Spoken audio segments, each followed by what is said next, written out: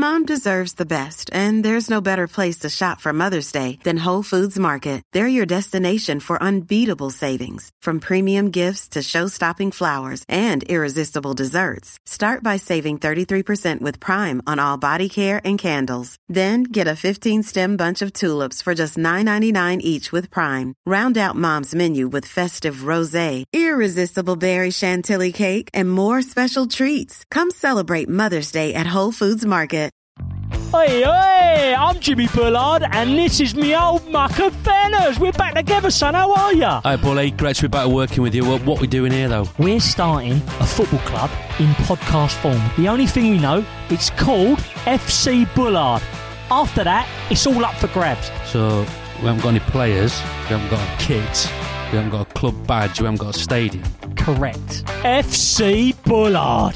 Welcome to the club. This is a Crowd podcast. This episode is sponsored by When Beth Parry Met Sally. To be more like Beth, go to patreon.com/Joe Marler Show and become an official sponsor today. If you're feeling low, the Joe Marler Show will give you things to talk about. If you're feeling down, then the bearded clown will give you things to talk about.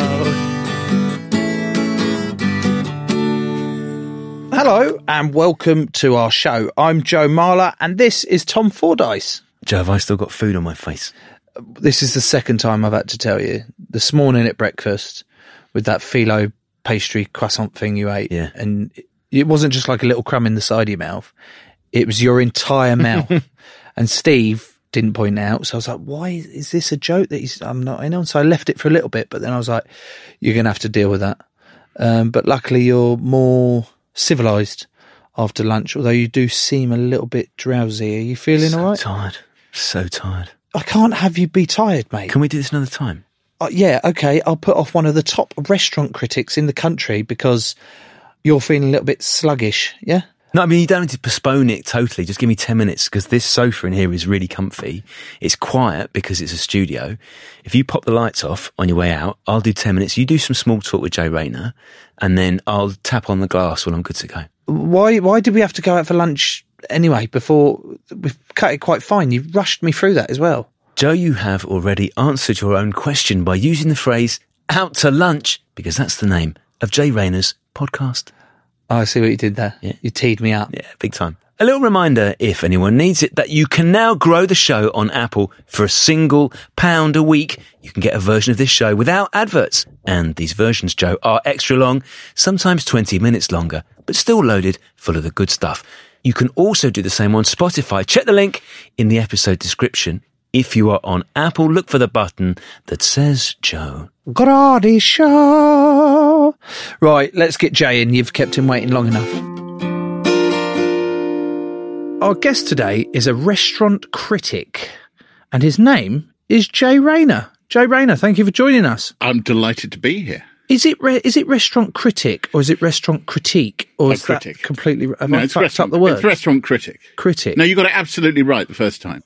Critic always has a negative connotation to it. Do you Not worry always. about that? No, absolutely not. I mean, I would say that, but there are critics for many, many disciplines, and I've done quite a lot of them over the years. I was a theatre critic for a short while. I've reviewed books. I've occasionally written about film.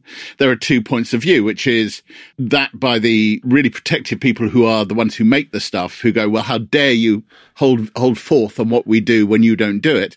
And then there's the other view, which is we are the consumers. There's a brilliant line by a colleague and friend of mine, Mark Kermode, who's a great film critic. Mark says, I don't make films, but I do watch them. And in the same way, I don't make dinner, but I do eat it. Either you think it's important to know what it's like to be the diner or you don't. In other words, either you're Gordon Ramsay and you don't like critics, or you're the 150 to 1 million people who read my column on a Sunday, Gordon.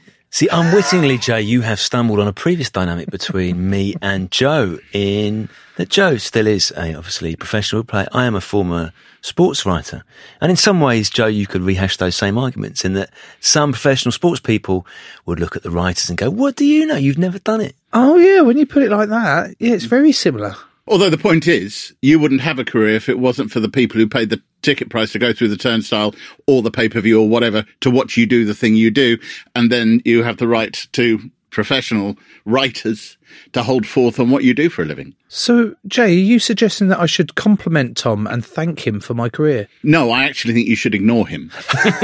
I'm strongly of the view that nobody who is on the receiving end of professional criticism, and that doesn't mean the word criticism has a negative connotation, but a view of it should ignore it. And I have a very strong view of reviews, which is you have to take them with a pinch of salt, because if you accept the glowing ones as proof that you are brilliant, you also have to accept all the negativity that comes on the other side.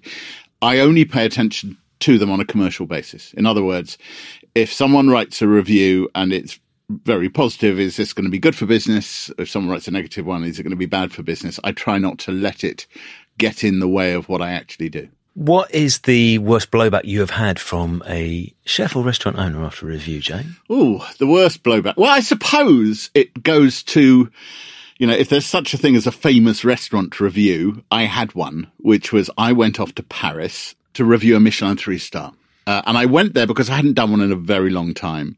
And I thought, well, that'd be good. I'll go to one of those great Parisian gastro palaces and eat some fabulous food and laugh at rich people. And we'll all come away quite a bit wiser. And it was the Le Cinq at the Georges V Hotel. And it was one of the worst meals I've ever had. It was extraordinarily bad. It started with the waiters giving the menu with no prices to the woman who was with me, who was the one who booked the table, and went downhill from there. And the food was hackneyed and old-fashioned and grim and dark and sticky and strange. And it just got worse and worse and worse. And then we paid the €600 bill. And I knew as I walked down the steps that I was going to write what I believe we call an evisceration. I was going to tear them a new one. The kickback from the entire French nation was pretty full on. Ouch. And it has to be said that the hotel sort of dealt with it. They called it, this is just classic. Anybody who knows anything about me will know how hilarious this is. This is just classic Brexit. Brexiteer journalism. And rich bashing. I thought, well, I've never really been that keen on Brexit. If anybody's read what I've written, I'm a diehard, head-banging Remainer. And as I went there to pay the €600 bill, I think it's a bit tough calling me a rich basher. But so the whole of France hated me. That said, the rest of the world loved me. So I put that down as a win. What was the single best insult that you received on social media? There would always be things like, you're ignorant, you know nothing, you have the palate of a dustbin, that sort of stuff. I would argue that dustbins would have reasonable palates. Because they well, the amount of shit that goes in there, like they'll get loads of good shit that goes in there as well. Half-eaten good shit. I know, but if you're a dustbin, that's pretty good. Yeah, except there's only one issue with that, which is that dustbins aren't sentient. But apart from that, it's a really good. That's the only that we know about. You should riff on that idea, Joe. That is the only issue. You said that restaurant didn't have any prices. No, only the menu's given to the lady. Because, of course, outside it was 2017, but in the restaurant it was 1963. It was the most classic piece of old-fashioned French, good God, does this still go on, chauvinism? Fuck me, no wonder you tore him a new arsehole from the off then. That was how it started, and it went downhill from there. But I just always thought if there was no price on a menu, that means it's nice. Like it's meant to be. Well, if there's absolutely no price on a menu, then that means it's free.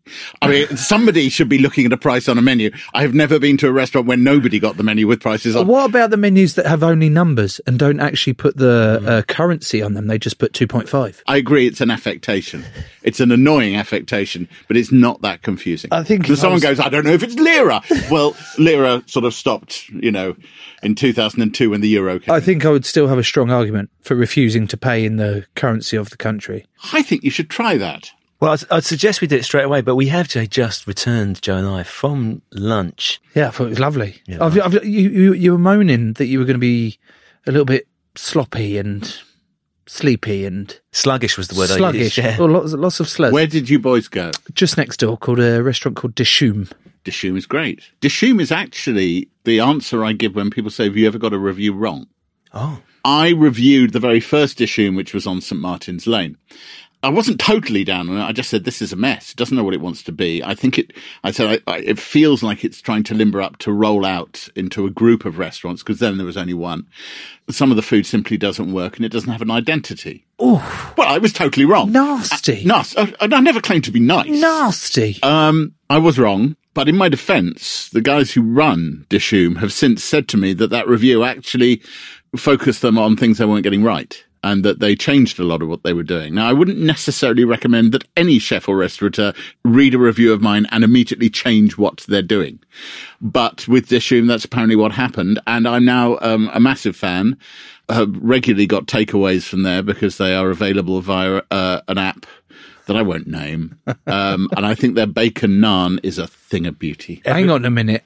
It's There was a bacon naan. It's a breakfast item, Joe. Oh, fuck's sake. I've got to go back. Let's give him a bell. Let's pop back. Okay, anyway. Restaurant critic, by definition, you get paid to go and eat food at lovely restaurants, sometimes poor, shit restaurants, but more often than not, lovely restaurants. That, to me, sounds like a dream job. Yeah, but that's not my job. Please explain. That's not my job. The short version is it's the writing I get paid for, the eating I do for free. I am a writer, first, second, third, and ninth. Long before I became a restaurant critic, I was a general journalist who covered literally everything apart from sport. So between us, we've got it all covered. Yeah. We literally, I mean, you name it, you ask me, I've done it. Yeah. And when you are reviewing restaurants, and I'm approaching this as someone who used to write more for a living than I do now, I found myself wondering, Jane, a number of things. Number one, how do you take notes? It's interesting. I used to take a lot of notes. I don't very much anymore, partly because the resource that you need is available to you very quickly. I have a phone and I photograph the first thing I do is I photograph the menu. I photograph every dish, although that's for two reasons. Partly it's an aide-memoire, but it also feed the socials. So on Sunday mornings when my review comes out, I post my pictures of what I had, and I think that's kind of a useful addition to what's there. Quite a while ago, came to the conclusion that if I couldn't remember what was on a dish, that was because the dish was literally unmemorable, and that was enough for you to write about. So I've got the menu description because I've got the menu. We did that. We did that in Dishoom. I thought, I fucking knew I should have taken pictures of dishes. Some of them looked nice, except actually, what are those crispy things at the start? Poppadoms. No. Was it okra? Okra. Oh, What's that? Deep fried green things. Yes. Deep fried green things. Okay. Yeah, they looked a little bit messy for my liking. If I was being completely Most food does look messy. Almost all good food is brown, and that's not a bad thing. I'm just trying to think of. Tom, do you remember what you had? Yeah, I had the Mata Paneer. Do you remember the description, Tom? No. Okay, Jay, see if you can see what you think about this description. So you had a Mata Paneer, a steadfast, humble and delicious vegetarian curry, beloved of Bombay families. What? That sentence doesn't make sense. That's probably why I didn't order it. Can you read that to me again Yeah. in your biggest grown-up back of the room voice? A steadfast, humble and delicious vegetarian curry. I'm a bit disappointed by that, actually. You can stop there. Yeah, thanks. Because that is... I think he had. That's massively overwritten for menu language, because they're already... If you have to tell your punters that the food they might be about to order is delicious, you're overcompensating like mad. And what the fuck that's is a bit odd. steadfast about your food? What's the definition of steadfast? Well, it's reliable and it's always going to be there. It's not a great sell, is it? And humble. You've got humble fruit. Oh, they're not going to shout I can about kind themselves. of get humble, but that's the whole point of Dishoom, which is this is the food of Mumbai. It's not the grand food of the hotels of India. There's a whole other restaurant tradition, which we have a lot of in London, which it comes out of the hotel tradition. This is the domestic food. But I'm a little surprised at that because that is a bit overwritten. What's your one, Joe? Shall I read out yours? Well, yes. Can Since you I struggled remember what you reading had? so fucking much. Can I remember what I had? Yeah. It was from the Ruby Murray section, Yeah. and it was a chicken ruby. Yeah, very good. And what did you have it with, Joe? I had rice, and I had a cheese naan, and there was this really nice green sauce at the start that I liked. And then I ate your naan, and I ate everyone else. Oh, what about that broccoli dish? What was that one? That was really nice. sweet. I like that one. And the crunch. Anyway, description, please. Tender chicken and a rich, silky makhani sauce. A good and proper curry, redolent with spice and flavour. Redolent? Redolent. Oh. Yes! Sorry. Jay, you don't understand. He's been waiting at least 2 years to pick me up on my pronunciation and my English. Just double check. What was it? Redolent? Yeah. Redolent, Tom. Obviously, All right, you've made it was your point. redolent. So you would assess... If I was going for the first time, look, I go into a restaurant. I've got to write 1,100 words, which, as Tom knows, is not a small amount. That's a proper length. I try before I go in to work out what the story is. Because really, you're writing about a table, a chair, a plate of food. And you've got to find another way into this. So I will, before I go, I'll be online. I'll be looking at as much information as I can possibly find about the restaurant and see if I can work out what the story would be. So that by the time I arrive, I've already read that menu. That menu would actually have given me a lot to write about. But the bait and switch would be, but actually they're overselling this. They don't need to throw language at the page like this because the food's great. What is the ideal sort of steer on a turnaround between ordering your dish and it coming? If it coming within a minute means they've just ladled it out of a pot. If coming in an hour means you're so hungry you're crying. You see, it's actually quite a complicated business. If you go out with a partner, should either of you gentlemen have one, you probably would like a longer meal in the evening than you might if you two go out for lunch together.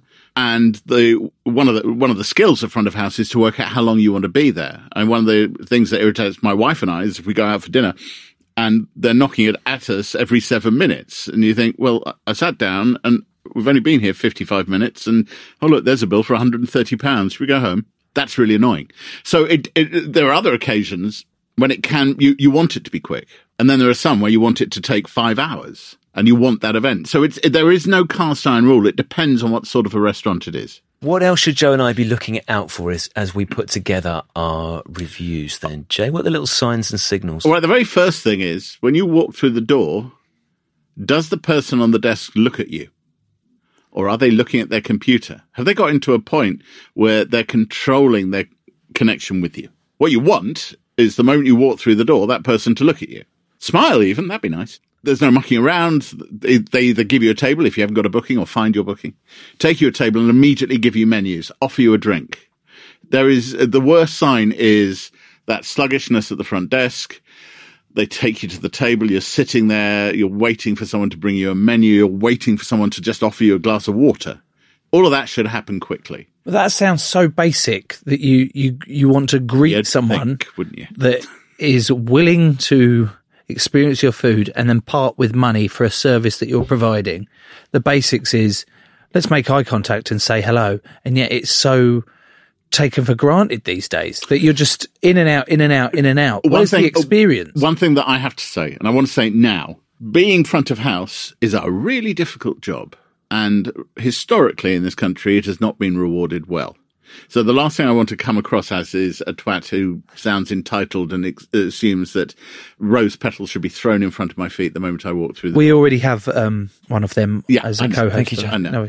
No, I know how hard that job is, and I don't think we respect it enough in this country in the way they do, say, in France or Spain or Italy.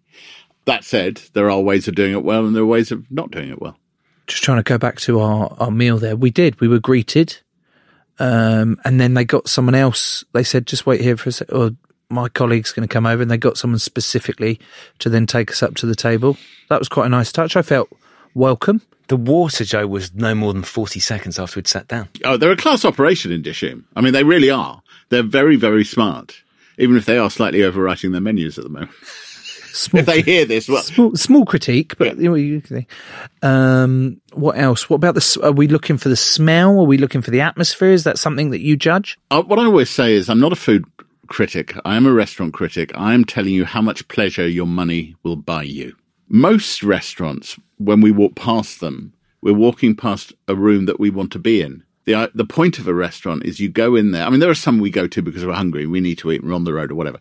But generally, if we choose to, let's eat out tonight or let's go out for lunch, you want to go into a room that can close the door on life. and stop the world for 2 or 3 hours. There are lots of different ways that can happen. Some of them are the big bustling brasserie. Dishoom is a bustling space. And they've done a lot on the decor, particularly we're in King's Cross, and that's a breeze block unit that they have modelled in their own style. Some are going to be a little more, what should we say, sophisticated and elegant, a bit more carpeting. It's the tinkle of glass, and it'll be relaxing. Again, it's about what kind of atmosphere you're looking for, what you want out of it, and what your expectation is in relation to the food that they're serving and the price point. That also plays a part. Joe, what's the greatest restaurant you've ever been to? Or, I don't know if this is a slightly different question based on what Jay has just told us, the greatest meal you've had. Fuck. The greatest restaurant I've ever been to. There was a restaurant in Thailand, and I don't know its name, which is poor, but the atmosphere, the lighting. Where was it located, Joe? I want to say Phuket, but I think I'm saying it wrong. But I mean, was it on the beach? Was it? It was near the beach. Near yes, the beach. So near the beach. Did they serve you lots of seafood? There was seafood. We were on like a decking, so it was out. The atmosphere was there. It wasn't too fucking noisy, but it wasn't too quiet that you felt like you were in other people's conversations. And I ordered it was a massaman curry, and the meat that came with it, I want to say it was lamb, and it just dissolved in my mouth. And I remember that whole experience where we were with my wife. That's one that springs to mind, Tom. What about you? See, I find it easier to think about a meal that made me really happy rather than a particular restaurant. And the food won't make sense if I describe the food to you, but if I describe the circumstances, maybe it will. So many years ago, when I was backpacking around New Zealand, I had a camper van which was shit in that it had no facilities. It was just a place where you could drive and later sleep. Right. You couldn't cook. You couldn't put stuff in the fridge. And sounds like a car. It was like a big car. And also because I was skint, I wasn't parking up in campsites. You just park up middle of nowhere. So you'd wake up very early and generally very hungry. And I think we were in North Island, and there was one cafe that was open. It was about 7 a.m, and I was so hungry. I was really cold, really hungry. And I've gone in there, and the woman has clearly thought that I'm some sort of son of the land that I need feeding up. And she's brought me a massive silver trough, and in it are literally 10 Weetabix. And then she brings me this massive industrial-sized silver jug of hot milk that feels like it's just been squeezed out of an udder. And she pours it on. And at that point, I was so cold and so hungry that 10 Weetabix in a silver trough was unbelievable. What you described there, both of you actually, is that restaurants are an emotional thing.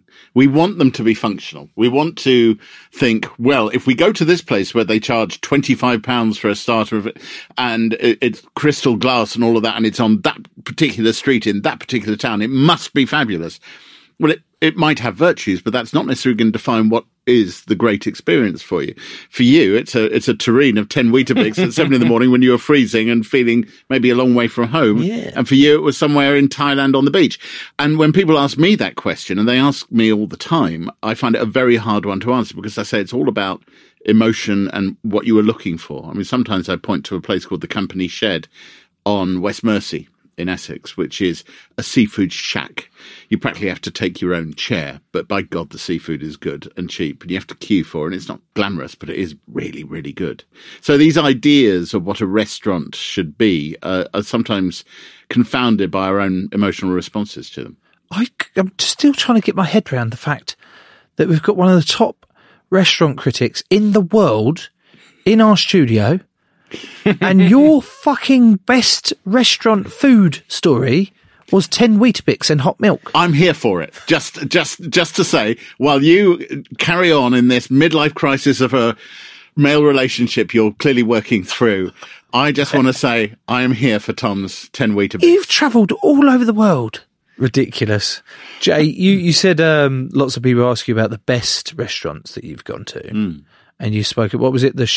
Company Shed is one that I often point to. I do it in an almost performative way, because I'm making the point, although it is fantastic, I want to make the point that it's not about some fabulous 3 Michelin-starred gastro palace. Although it's not about that, as you've just described. It can be. What are the top ones? All right, the Fat Duck. Can go. Heston Blumenthal's Fat Duck circa 2005 when he was right on the edge of inventing his style of food. And it was funny and it was delicious and it was clever and it was joyous. So that's one. There's a place in New York, Jean-Georges, which is the flagship restaurant of Jean-Georges Vongerichten, one of these great global chefs. He has restaurants all over, like one in Las Vegas, he's got one in Monaco and whatever. And every time I've gone to one of his diffusion lines, they've always been shit. But this one in New York is like eating at altitude. The food is bright and sharp and exciting, and it makes you feel like you are a master of the universe. Right. They were the best restaurants that you've been to, but I want to know what the worst ones you've been to are. So I'll ask you that after this little break.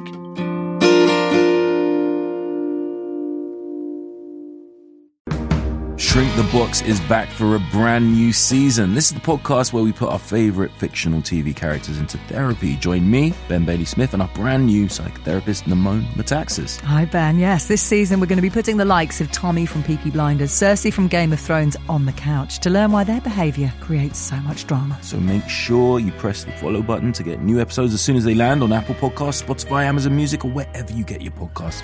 Shrink the Box is a Sony Music Entertainment original podcast. Hey Mark, what is up with your bad self? Well, hey Simon, what is up with your bad self? Well, as it turns out, lots is up. Like, actually what? Like a whole new podcast. They thought we were going away, but we're back. Bigger and better and larger and more is more. And it's going to have reviews of big films, small films, weird films, new films, and television. Kermode and Mayo's Take. Follow now on Apple Podcasts, Spotify, Amazon Music, or wherever you get your podcasts. What about some disaster ones that stick out for you that you go, well, fuck? I'll give a more general response to that. I published a book in 2007 called The Man Who Ate the World, and it was a journey through 7 of the world's big cities as they emerged into a luxe economy. And the idea was I was going in search of my perfect meal. It started in the gastronomic capital of America, which is, of course, Las Vegas. So I ate my way around this emerging restaurant sector in Las Vegas, which has now become massive business. And from Las Vegas, I went to Moscow, and Moscow to Dubai. You see how this sort of works out. And Dubai to New York, London, Paris. And when I got to Paris, I decided to do the high-end Super Size Me. So in Super Size Me, Morgan Spurlock ate McDonald's every day for a month to see what impact it would have in his body.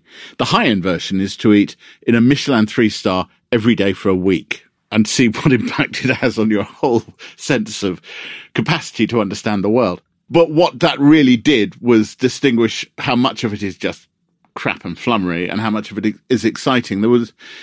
Most of them were tedious. And then on day 5, I found myself in a restaurant called L'Estrange, which was a tiny little French 3-star, which was fabulous. But before that, I had gone to a guy called Guy Savoy, and I'd gone to Pierre Gagnère and Le Grand Verfort, and these restaurants that were meant to be extraordinary. And the cumulative effect was, I think this might all be a con. And since then, I have very much kept away from 3 stars. In fact, when I went back to Le Cinq, that was the first time I'd done it in over a decade. And funnily enough, next week is the first time I'm going to one in 5 years. I'll be in the south of France. I'm very much looking forward to it. I'm going to rather a famous one. I'm not going to say which one it is. But I've stayed away because I became less convinced by that very high level dining where people go around the world collecting Michelin stars and sniffing napkins. Just picturing you going, can I have a napkin, please? Just go, I can sniff it. And it's not me that would do that, but there are people like that. They're sort of, they run websites where they give their own scores out of 20 for each dish, and they say the cooking on this piece of chicken was correct. Correct. And you think, it's a dangerous word, isn't it? Oh God, don't make me. You're such a well-known character and figure now. Do you go disguised? How do you do these? Are they planned? I book under a pseudonym. They do not know I'm coming. And restaurants are like theatre. As in, when you go to see a play, by the time they open, there is next to nothing they can do about the script, the actors, the direction, the lighting, the comfort of the seats. It's all sorted. And by the same token, when I walk through the door, there's nothing they can't get new ingredients, they can't get new staff, they can't get new recipes, they can't get a new menu. They can only give me what they've got. They kiss your ass more. Let's say that you've gone in there as, let's say, I'm horrible. Ray Janer. I'm horrible. You used the pseudonym Ray Janer, and you're better than that. You're much better than that. Yeah. If you'd like to do a pickup after I've left in which you come up with a much better pseudonym, I won't judge you. What else have you used, by the way? Because pseudonyms are actually quite hard, aren't they? Okay, for a long while, I used the name of a fictional restaurant critic who appeared in a novel of mine. Now, I'm afraid it's really, really boring. I just book under the name of the person I'm going with. Yeah. That was the other question. So did you go with someone? I have friends. I know some of your listeners will find that startling, but I do have friends. So, yeah, I need 2 of us go. Sometimes more than 2, not often, but sometimes more than 2. They are given instructions, and those who come with me on a regular basis understand this. I love them dearly. I don't go out with anybody I don't like, obviously. But I am not interested in their opinion at all, because I am the one writing the review. I mean, if there's what a joy to go out with. No. We've got lots to talk about. I think a table in a restaurant is the perfect place for disclosure. If you want to get the skinny on what's going on in someone's life, take them out for dinner, give them a glass, hunker down and start talking. You will find stuff out. I love my time at the table with my mates. Do you do the full shebang? Oh, yeah. Do you get different wines, appropriate wines for each meal? Do you get pissed as a fart, or do you make sure you stay clear-headed? No, I don't get completely blotto. There are stories of other so-called restaurant critics who've had to phone the restaurant the next day to ask them what they had. That ain't me. I mean, it would seem a massively self-sabotaging thing to do as a journalist, to get so off your tits that you can't actually remember what you had. And this is going to sound really precious. I am absolutely aware how beautiful a job mine appears to be, and is. You know, honestly, it's a fantastic job. You will have to prise my cold, dead fingers off this job. I'm all for bringing young people on, but they can wait their fucking turn. So I'm aware of just how great a job it is. And one of my mottos, and I apply it to the execution of the job and the spend, a very simple motto: don't take the piss. So who pays for your meal? Do you pay for your meal? Is the person you're writing for paying for your meal? In sequence. A combination? I pay on my Avios credit card. Well played. Thank you. Mm-hmm. And then I will eventually, after about a couple of months of building them up, will charge that back to the paper. On the whole, I will generally charge the entirety of the meal unless I feel we started having more fun than was necessarily required for a restaurant review. If another bottle of wine happened, I won't be charging that back. If I think we've started to take the piss, then I'll pay for that myself. So your policy is to not take the piss, but there must have been a moment where you've gone, oh, yeah, 3 weeks ago. This one's a bit. My review that's coming out on Sunday as we speak, which will probably be slightly in the past when this is released, is of a restaurant called Nomad. And I actually say in the review, when I look at the bill and wince at the thought of putting the expenses claim through, I know I'm in trouble. The bill for 2 was £310. And that wasn't for anything. I mean, it 1 bottle of wine and 3 courses. There was recently this guy, Salt Bay. The old sprinkling his salt. Can't get my head around it. I described his salt sprinkling gesture as his arm looking like a bare naked Rod Hull's emu vomiting down his neck. We'll come back to that. So for anybody who doesn't know what Salt Bay is about, he has these enormously expensive steakhouses where the steaks are wrapped in gold leaf and sold at £1,400, and everybody applauds for this ridiculous man who comes in. How the fuck is that even allowed? Right. He opened one in Knightsbridge, not just across the road from the Mandarin Oriental Hotel. 2 of my colleagues in the business managed to convince their editors to cough up £500 to do the bargain basement Salt Bay thing. And I thought, well, 1, the Observer's not going to cough for that. And 2, I'm not going to give him the pleasure. So what I did was I went and got a kebab from Kebab Kid in Parsons Green, which is a brilliant kebab shop. And I took a picnic table and a gingham tablecloth and I put it out in front of Salt Bay's restaurant and I ate my kebab there. It basically is a review of Kebab Kid, but I've eaten it outside Salt Bay so I can talk about that. That's fucking brilliant. Yeah, that's isn't it? Absolutely. That's trolling of the highest order. And my bill, the bill that I submitted for that one, because I did, get a few kebabs with a mate, was £25. So, Jay, do you ever get to the point where you think, fuck it, I just want egg on toast? Oh, yeah. Well, no, I don't get to that point. But, one of the great things about food is you do have to eat it at least twice a day. I had cheese on toast for lunch. It was terrific, thank you. Yeah, but was it just cheese on toast? No, of course not. Was it All right, was it Welsh rarebit? No, it wasn't Welsh rarebit, but I'm a strong believer that cheese on toast is one of those things that you can indulge yourself in very, very quickly. So it happens that it was sourdough, a good sourdough from a local baker. The cheese was bog standard Cathedral City. And now I've said that, if you'd like to sponsor my podcast, just get in touch. I use so much of it. Bacon. Then some bacon on the top. And then I was rooting around in the cupboard and found one of those spice rubs that you'd use for steaks, which was, they're all the same. They're basically paprika, garlic powder, salt, pepper. Throw a bit of that across cheese on toast. Make sure it's properly grilled. So are you toasting the bread before you put the cheese You on top? do need to put the bread through the toaster briefly so that you haven't got, it's not soggy underneath, because you can't turn it over, can you? So you toast it briefly and then you put it under the grill. The issue I find with cheese on toast, Joe, is in the grill in our oven, the natural setup of the grill is a little bit close to the element. That's what you want. Is it? Yeah, you need it. You need it fast and hot. And just before burning. Yeah. Just so you get that little... Oh, mate. You're mental. What's the matter with you? So you don't like a little bit of colour to it? And the bacon is going on top of this, Jay, is it? Well, it's chopped up and scattered. Scatter. I like scatter because dusted it sounds like with a Amish spice mix. yeah. And thrust it under the grill and fire it up. I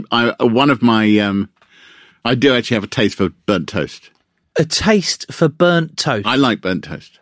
How burnt? Oh yeah. What, burnt? Well, sometimes. Properly. No, I do. I like burnt toast. And I think one of the great joys of getting older is the things you no longer have to apologise for. So I don't like beer. Never liked beer. Just not a beer drinker. I like wine. I'm 55. And if you want to look at me, with a kind of cocked eyebrow and say, fuck off. I like burnt toast. I don't really want to go clubbing. I never want to see a production of Hamlet again as long as I live. Am I looking in a mirror? You love Hamlet, come on. This episode is sponsored by the following. Thirsty Kirsty Jane, the laptop Joe Dell. You don't need a nickname when your surname is Crapper, it's Carl Crapper. The Tank D. Sherman, Darren Greenfields of Athenroy, Matt Ozzy Osbourne, Tom Da Bomb Ryan, The Emerald, Jade Ingram, no ifs no buts, it's Nikki Butterworth, We Wish You a Perry Coulson, Rupert the Bear Ellingham, and The Sheldonator, John Sheldrake. To be more like all of them, go to patreon.com/Joe Marler Show, become an official sponsor, and grow the show today. You assured us earlier that you do have friends. Yes, yes, I do have and friends. I will take your word for that. Dear friends who love me. Surely they must shit themselves going, hey, Jay, what was your wife's name? Pat. Jay and Pat, do you fancy coming around for dinner? You raise an interesting point. They surely never invite you. Yeah, they never invite us. What we have is 2 or 3 sets of very close friends, sort of the family. So my kids are now 18 and 22, and those small children are all early 20s or whatever. And instead of it being, would you like to come to a dinner party? It's, we're cooking, are you coming? So we cook up a load of stuff for each other. Our big thing is in at 6, out by 8:30. Brilliant. What is the shittest thing you eat regularly? And when I say shittest, I mean the thing that most people would look down their snouts at and go, Oh, I hate to admit this, because for years I looked down my rather large snout at my wife and her love for pot noodles until we got to the point there was nothing in the cupboards. Neither of us could be fucked to go out and get some. The kids had been up all night, we're shattered, we're like, oh God, but we're so hungry.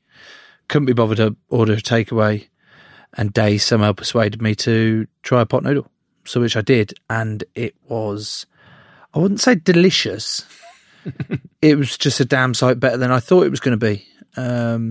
So then I felt really riddled with guilt after that, and looked down my own nose at myself, if you can do that. What other things do people think it's weird that I'm adore? I love ice creams, but specifically orange ice lollies, and I could go through 8 or 9 in one sitting. They're just so delicious, but that's just like frozen drink anyway, so it doesn't matter. So nothing crazy like that. They're the sort of things I like. What about yourself? Firstly, I have an absolute refusal to believe in guilty secrets. I'm not going to be guilty about anything. Guilty food. People say, what's your guilty food secret? I say, I have none. I'm not guilty about it. I really love pork scratchings. A hairy one? Oh, look, if that's the way they came out, then fine. If there's a nipple, then fine. Fucking love pork scratchings. Pork scratchings, they're great. And, one of the brilliant things that if you're trying to avoid the carbs, you can have pork scratchings, the perfect dietary supplement. It's a protein snack. It's pure skin. Lots of fat, lots of skin. Perfect. No carbs. So you said there's no shame and no guilt, Jay. I'm going to tell you what my guilty pleasure is. Oh, no. Oh, what's that face? I'm worried. So I like, and my friends know this, and I've done this at their houses and they all hate me for it, is to go to the cupboard where the cereal is, stick my hand in the bag of cereal and just eat some dry cereal while walking around the house. You do this in other people's houses? That is fucking disgusting, I told Tom. you, so Jay says there's no shame and he's been... No, there's no shame. There is shame. No, there's no shame in what you eat. There is shame in having appalling manners. Can I come round for a cup of tea and a handful of whatever cereal you've got in the cupboard? You're not coming around my house, ever. Says the man who ate 9 packets of Skips in bed one night. It was 10. It was 10. And it was Quavers. Quavers. Fine. A fine cornstarch snack if ever there was. I got a little bit peckish in bed. It was after a game. I had a couple of Guinnesses. I was still wired from all the caffeine and that, so I was up watching Netflix. Daisy was in bed next to me, and I've got this Guinness poured into a glass, like resting on my belly. And she was half asleep, half thinking, so you're right, you're not going to fall asleep like that. And I was like, no, I'll be fine. You did though, didn't you? So I had polished off that Guinness and I was still quite thirsty, and then got a little bit peckish. And then I went downstairs, got a big bag of those Dorito chili heat wave flavour. Got another Guinness, came back up. It was the giant bag, polished that one off, finished off the Guinness, and Daisy woke up the next morning about 7:30, 8 o'clock. I was still in exactly the same position, sat bolt upright, hand on gut, empty crisp packet there. Just, she was like, you are a disgrace. This has to stop. You cannot keep eating crisps in our marital bed. And I went, can I eat in the bed downstairs? She went, yes. And that is now your bed. So you've got your own podcast. I have. Out to Lunch with Jay Rayner. Yeah. We go to restaurants. They have to be ones that I like. I mean, I know it sounds like a bloody obvious thing to say, but they have to be ones I like and know. Don't take a punt. Has to be ones that I've already probably reviewed well, and therefore it's fine for me to return. And who's been some of your favourite guests that you've had on? Guy Garvey of Elbow was fantastic. And where did you eat? St. John, which is the nose to tail sort of temple. And the moment I thought, well, this is going to be good, when I said to him, look, they've got lamb's brains on the menu. Do you want to try those? He went, never have. I'm in. And we really went for it. He was great. Mel C of the Spice Girls took me by surprise. She was well up for dessert. And you think they're all going to be skinny, sort of, don't eat anything apart from dry Weetabix, not even the milk. Unbelievable. I know. And it's something, they relax and they tell you things. I really like a guest who's had a bit of therapy. I find that brilliant because they've tended to have a language of disclosure. Richard E. Grant was brilliant for that, the actor, and Grayson Perry, the potter. But they tend to, open up to you if you feed them the good stuff. I was just trying to think of whether there was a time we asked you earlier whether you get pissed as a fart when you. There are. Have you got a little bit more carried away when it comes to the podcast version? I mean, again, so I'm not embarrassed about this. The restaurants compass the meals. I mean, we're getting quite chunky numbers these days, and so they do. But I always try and control the wine list. So Jamie Dornan, who is a brilliant guy, like him very, very much, loves I think it was his Burgundies. So I very carefully took hold of the wine list and chose for him. Because, a huge international film star with a wine list, that could end really badly. Nice. James May, I think, was a bit disappointed in me, actually. Disappointed in you? Yeah, because I think... Not keeping up with him? Not keeping up with him, yeah. Joe, when you have gone into a restaurant sometimes, how much attention do you pay, not just to the taste of the food, but the way it looks on the plate in front of you? Are you bothered? Yeah, I am. Yeah, you can't be like shit and sugar. It's got to be dressed up a little bit. It's quite hard in the places I do go to, mainly the Six Bells, traditional pub, round the corner, local.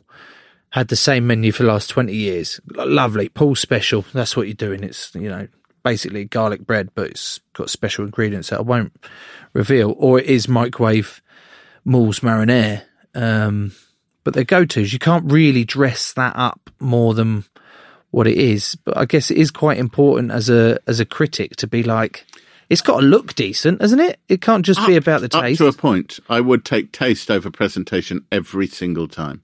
I've been served beautiful-looking plates of food. You don't know whether to eat them or hang them on the wall, but they've not really tasted it much. My view, all great food is brown, is one I still hold to. And one of the interesting things that's happened over the past 10 years or so, I think, is a growing understanding that food doesn't necessarily have to be gorgeously pretty. You can arrange great ingredients on a plate and they can be a bit of a pile, and it will still be appetizing. One of the other things that's happened is the rise of small plates and sharing plates. And if you think of, I can get into the whole history of this, but if you think of the main course defined by the classical French kitchen from about the end of the 19th century onwards was put a piece of animal protein in the middle of the plate and build out. That's how it works. And now we're getting into Sons of Tapas, which would be a great name for a band. It would. Sons of Tapas, where everything's a small plate. And because it's a small plate, you don't think in those terms because it may just be a pile of Hisby cabbage to which something has been done, glazed with gochujang or whatever.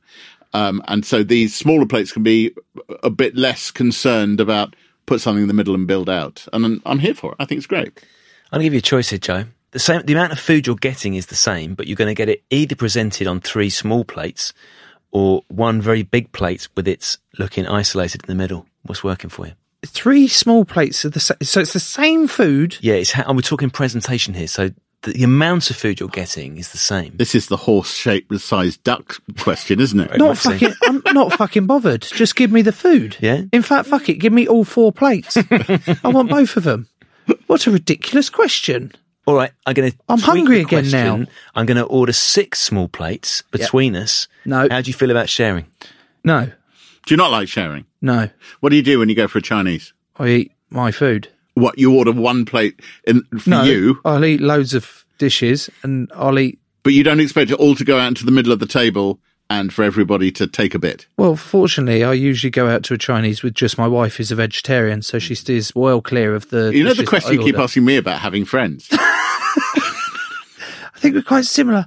I'm struggling on the friend front as well. But even with your dear wife, do you not get a bunch of dishes and share? Or do you go, she'll have the sweet and sour pork and I'll have the crispy beef and we might share the rice? Well, I will share... she will share her fish dishes with me. And I can't share my meat dishes. It's working for you, isn't it? It works very well, thank you. The issue comes when we go out for a meal with the kids and we buy a load of sharing stuff for everyone because kids don't usually eat the whole meal. So we just get them, order a load of things and put them on little plates. And then they start, no, I don't like that. I want yours, Daddy. And I'm like, fucking hell. How do I tell the kid no without swearing or being inappropriate in front of other people? I would say that it's only a concern about doing that in front of other people, isn't it? I mean, in the privacy of your own home, you will swear and be inappropriate in front of your kids. We all do. They know the bloody rules at home. Michelin stars, how the fuck do they work? And are they actually, you spoke earlier about doing that week in France and doing the 3 stars and all that, and maybe it's not what it's all cracked up to be. Well, the most important thing to say is that everybody likes prizes. We all like getting an award or a prize of some kind. I'm sure you both had gongs in your time for your brilliance of some kind. Tom, no? Oh, I'm sorry, mate. No. Well, I've had many. But no, we all like awards and prizes. It's totally understandable that chefs want something to aim at. And the thing that they aim at, or a certain category of chef aims at, is the Michelin star.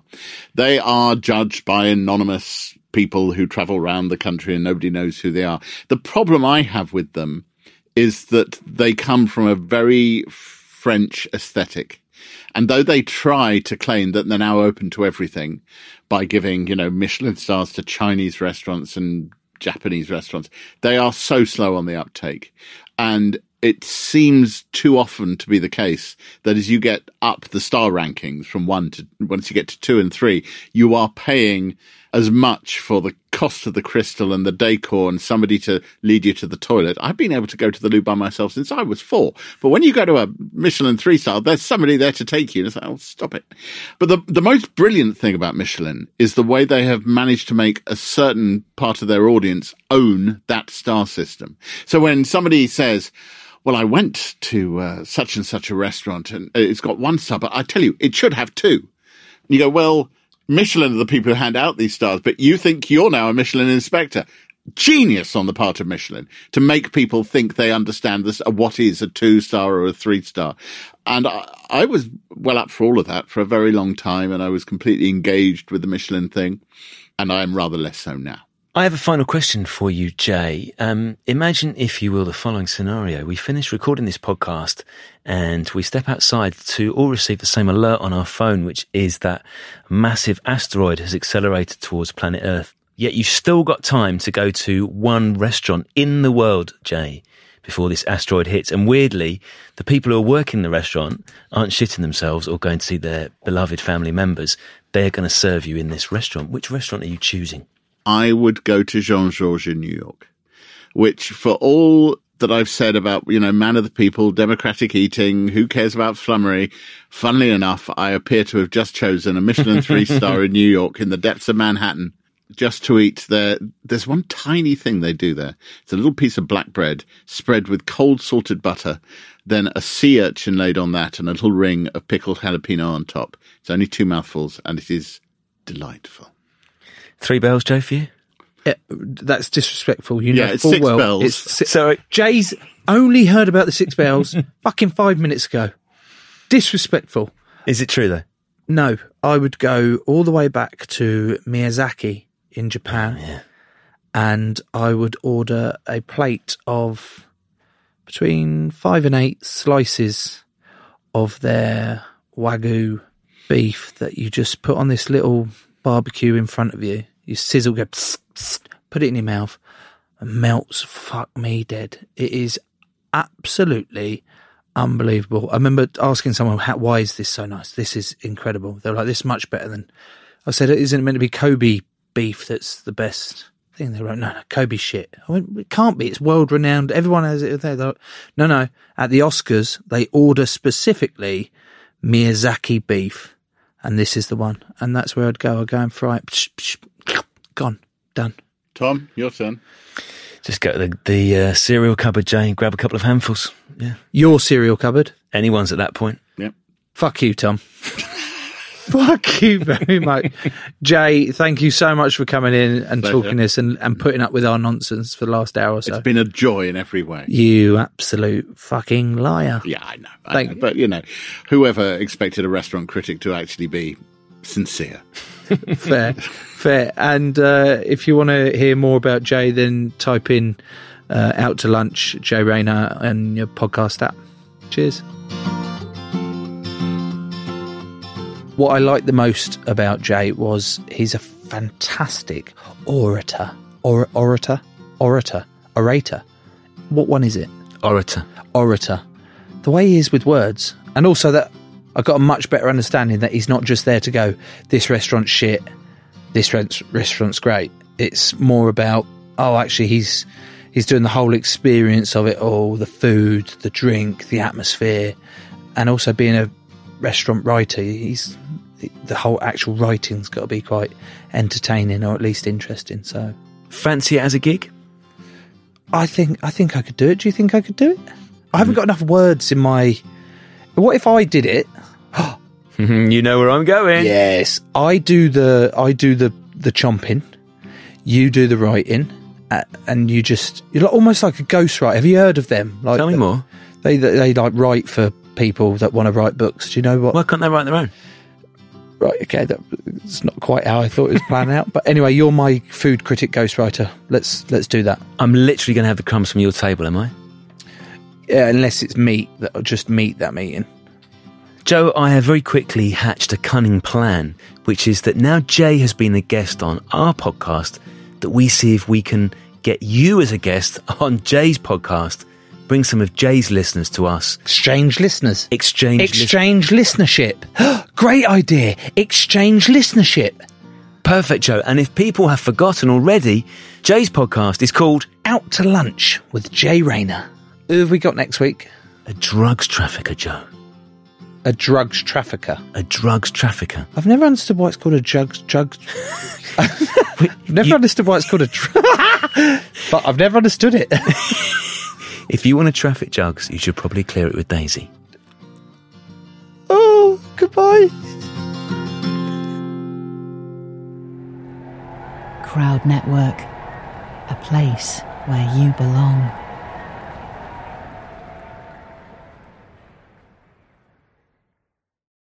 Sports Social Podcast Network.